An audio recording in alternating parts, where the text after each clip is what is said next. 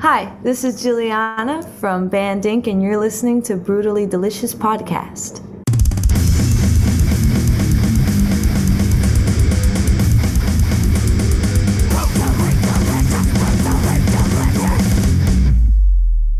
How has music training influenced your writing and your performance?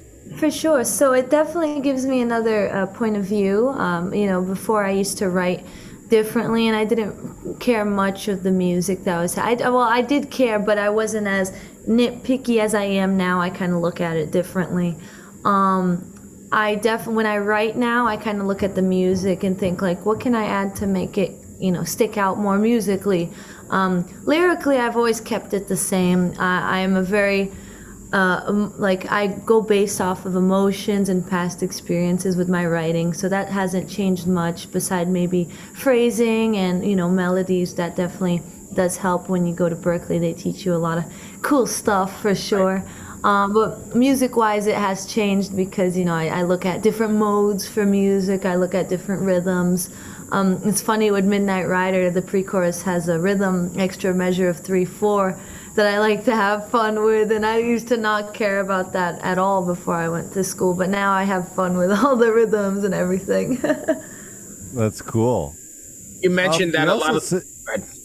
Go ahead, Bruce. I was going to say, you mentioned that a lot of the songs are personal. Do you ever feel like you're too vulnerable or you've put too much of yourself into a song?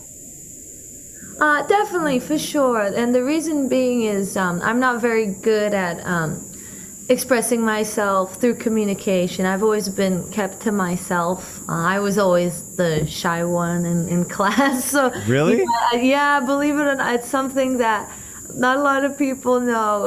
I still am till this day. I kind of am quiet in my little corner, just writing music.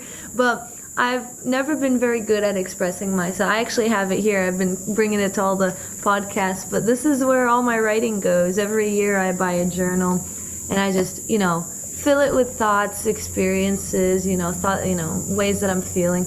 And when I'm writing, I kind of look back on it, and I'll pick and choose, like, some thoughts that I had, and I'll try to form, melodies and work in the phrasing to the song. So it definitely is a way that I express myself to people, because music is its own language, and it really has helped me express myself.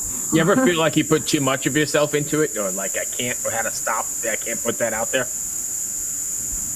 Not really. I feel like I do. Sometimes I don't do like 100%. I don't do 100% of my feelings in a song. Sometimes it helps to add a little bit of it.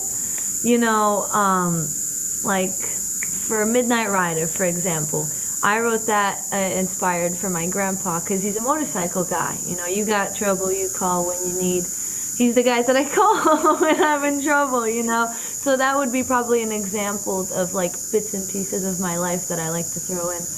But something that I like to do is also write about, like certain situations. Like if I write something about, I've been feeling pretty down, I don't write everything about, my past experiences. I try to think, okay, what's something that people feel when they're down? Because I want when people listen to it, they could say, I'm going through that, and I'm glad that I'm not the only one who's going through it. And I can just hope that they can add it to their catalog or their, set list of music that they listen to, every day. Cool. I've a rather strange question. How did you get into Dio? Well, Dio's the rock and roll guy. I love that, man. Who doesn't love Dio? I got into Dio. It's funny because my family's like a Beatles and blues kind of family. Like, they're not like this. Like, I took over this room. It's my studio. And, like, I came across... It all started with the Mighty Zeppelin. I kind of branched off of Zeppelin, just learning about all the hard rock bands that exist. And Dio has always caught my attention because of his lyrics and just his writing. He's so unique, and he writes about fantasy and visual. Not stuff that you... Yeah, exactly. He's a very visual writer. You can imagine what, Rainbow in the Dark, like you can just picture it, and it's so cool because not a lot of writers did what he did. He did a lot of fantasy and imagery, and that I have a lot of respect for Dio. You know, as a musician and as a songwriter, he's definitely a hero to me. Yeah, me too. I did I had a COVID heavy metal cover band. Oh my God! And, Wow. and we covered Holy Diver. I love it. Yeah, yeah. So I've just, like Dio was before my time, so he was definitely before your time. Yeah. So it's like, how do you get into these bands? Like I got into it because my older brother introduced me to him. Uh-huh. So who introduced you to Dio? Or did you just find it on your own because you were going from Zeppelin to this, to that, to this, to that? I found it on my own. When I was in high school, I just wanted to learn every rock band, and there's still so many, but I wanted to get familiar with, who created the sound of rock that exists today, and Dio had such an impact on it, and I love that band. Have you ever heard his old stuff when he was in like a doo-wop band? Yes, I did, and I saw a video of it, and I was like, this is a legend, What a transformation, hey? It is. Like from doo-wop to like a rainbow in the dark. Exactly. And you're just like, where did that come from? Exactly. And as a vocalist as well, like he's such a powerhouse. He was such a powerhouse of a vocalist. And for a vocalist, I just love, listening to other voices. He's just like 100% a rock star. Like he's a definition of a rock star for sure. So segueing into legends, in our notes, I've got that you sang with Brian May of Queen. Is that true? And how did that come about?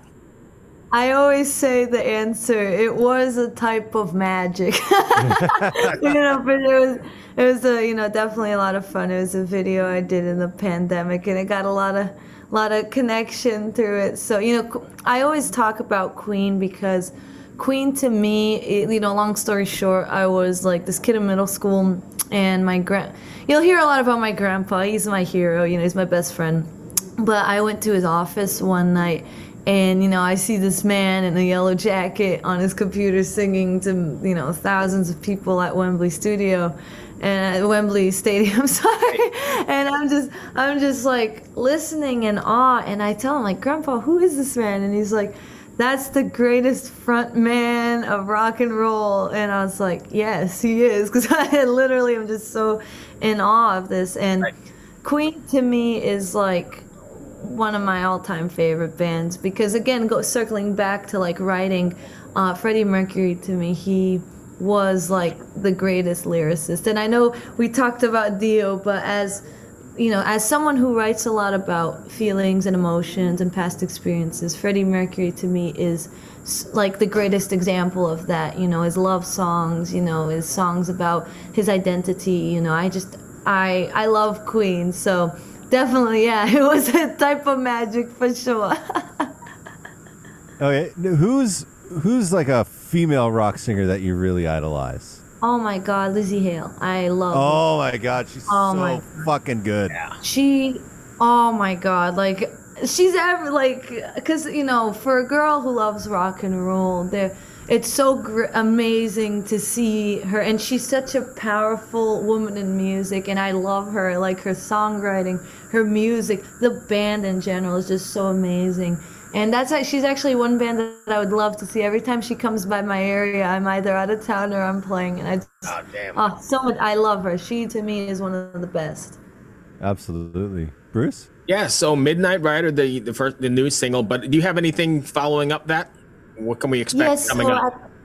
For sure, at the end of this month, we're heading down to Nashville. We're going to record our first EP, and I am so excited about it because we got a ton of stuff coming out. It should be out. We don't have a targeted date yet, but it will be at the end of spring, early summer, maybe June, beginning of June. It should be out, so it's going to be a lot of fun.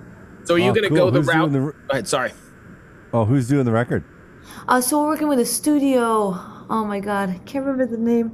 It's a friend of mine. It's a friend of mine. His name's James. He's gonna record us, so it's gonna be a lot of fun for sure. Cool. You can't go wrong going to Nashville. You can't. No, it's a wonderful place. It's like Disneyland for musicians. Yeah. Bruce? So yeah. I was gonna say. So are you planning on doing then the traditional route of releasing an EP? Or are you gonna stick to the new model of the new music business model where they're doing singles every 6 weeks or something like that? I am very as a musician, I love the classic way. So even with Midnight Rider, I decided to go with all just like guitar, bass, drums, and vocals. Like I love that classic rock sound. So I'm planning to go that route of just releasing the EP. Just 'cause even me as a listener, I love like getting a collection of music because I'm very impatient. Like I want to listen to everything. Right. So I just think it's fun, and the more I can record, the happier. So I'll be. So I'll definitely get as much out there. Cool. Is it dark where you are? No, this is just my basement. Oh, I was like, man, is that a window behind her? And is that? But it is New England, and it's kind of cloudy. I'm from Boston, so it's. Yeah, I was like, you have such a thick American accent, but it's dark, and I'm like, where the hell?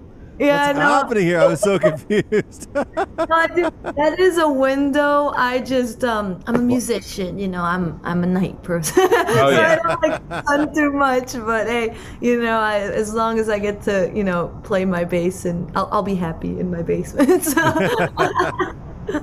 I know you said you're heading down to Nashville for the EP, but what's next for Band Inc. after that? Are you guys going to be on the road a lot, or what's coming up? For sure. So we got a lot of shows coming up. At the end of May, we're actually heading down to Florida. We got a lot of shows down there. We got a string of shows happening. One of the shows will be opening for Liliac, so I'm so excited about that. Nice. Then we'll be heading up to New York. We're actually opening for Liliac again, which will be a lot of fun. They're an awesome band, and we're just excited to share the stage with them. And then June, we're heading back to the West Coast. We got some shows in California. Opening for a lot of great acts, which is just so exciting, really. And then just, doing a bunch of shows here on the East Coast, definitely, goal is to, do a tour around the U.S. That would be a lot of fun, really. But still, you sound quite busy, so that's good. Yeah, it's I love what I do. I love music, so as long as I can travel and play and, make more music, I love it. No complaints here. I just love the vibe of this interview. Oh, It's like so chill. Are you always this relaxed? Yeah, it's funny because like I'm a pretty, quiet person. I just kind of hang out, and that's the way you gotta be. Just kind of relaxed. That's awesome. I'm very easygoing. I go with the wind. So I get that idea right away. That's great. Yeah. Chris, you got anything else? Perfect. Thank you so much for taking the time. I really appreciate it. Really dig Oh my the God. single.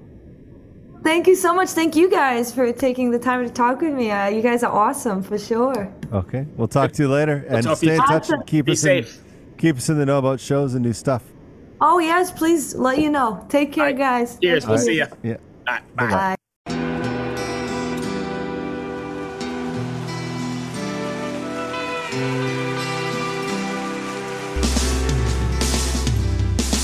I don't think it overstates things to say that the Beatles were the greatest gift to entertainment and culture of our time, a secular religion, if you will, with their universal appeal and demonstrable impact on people's lives.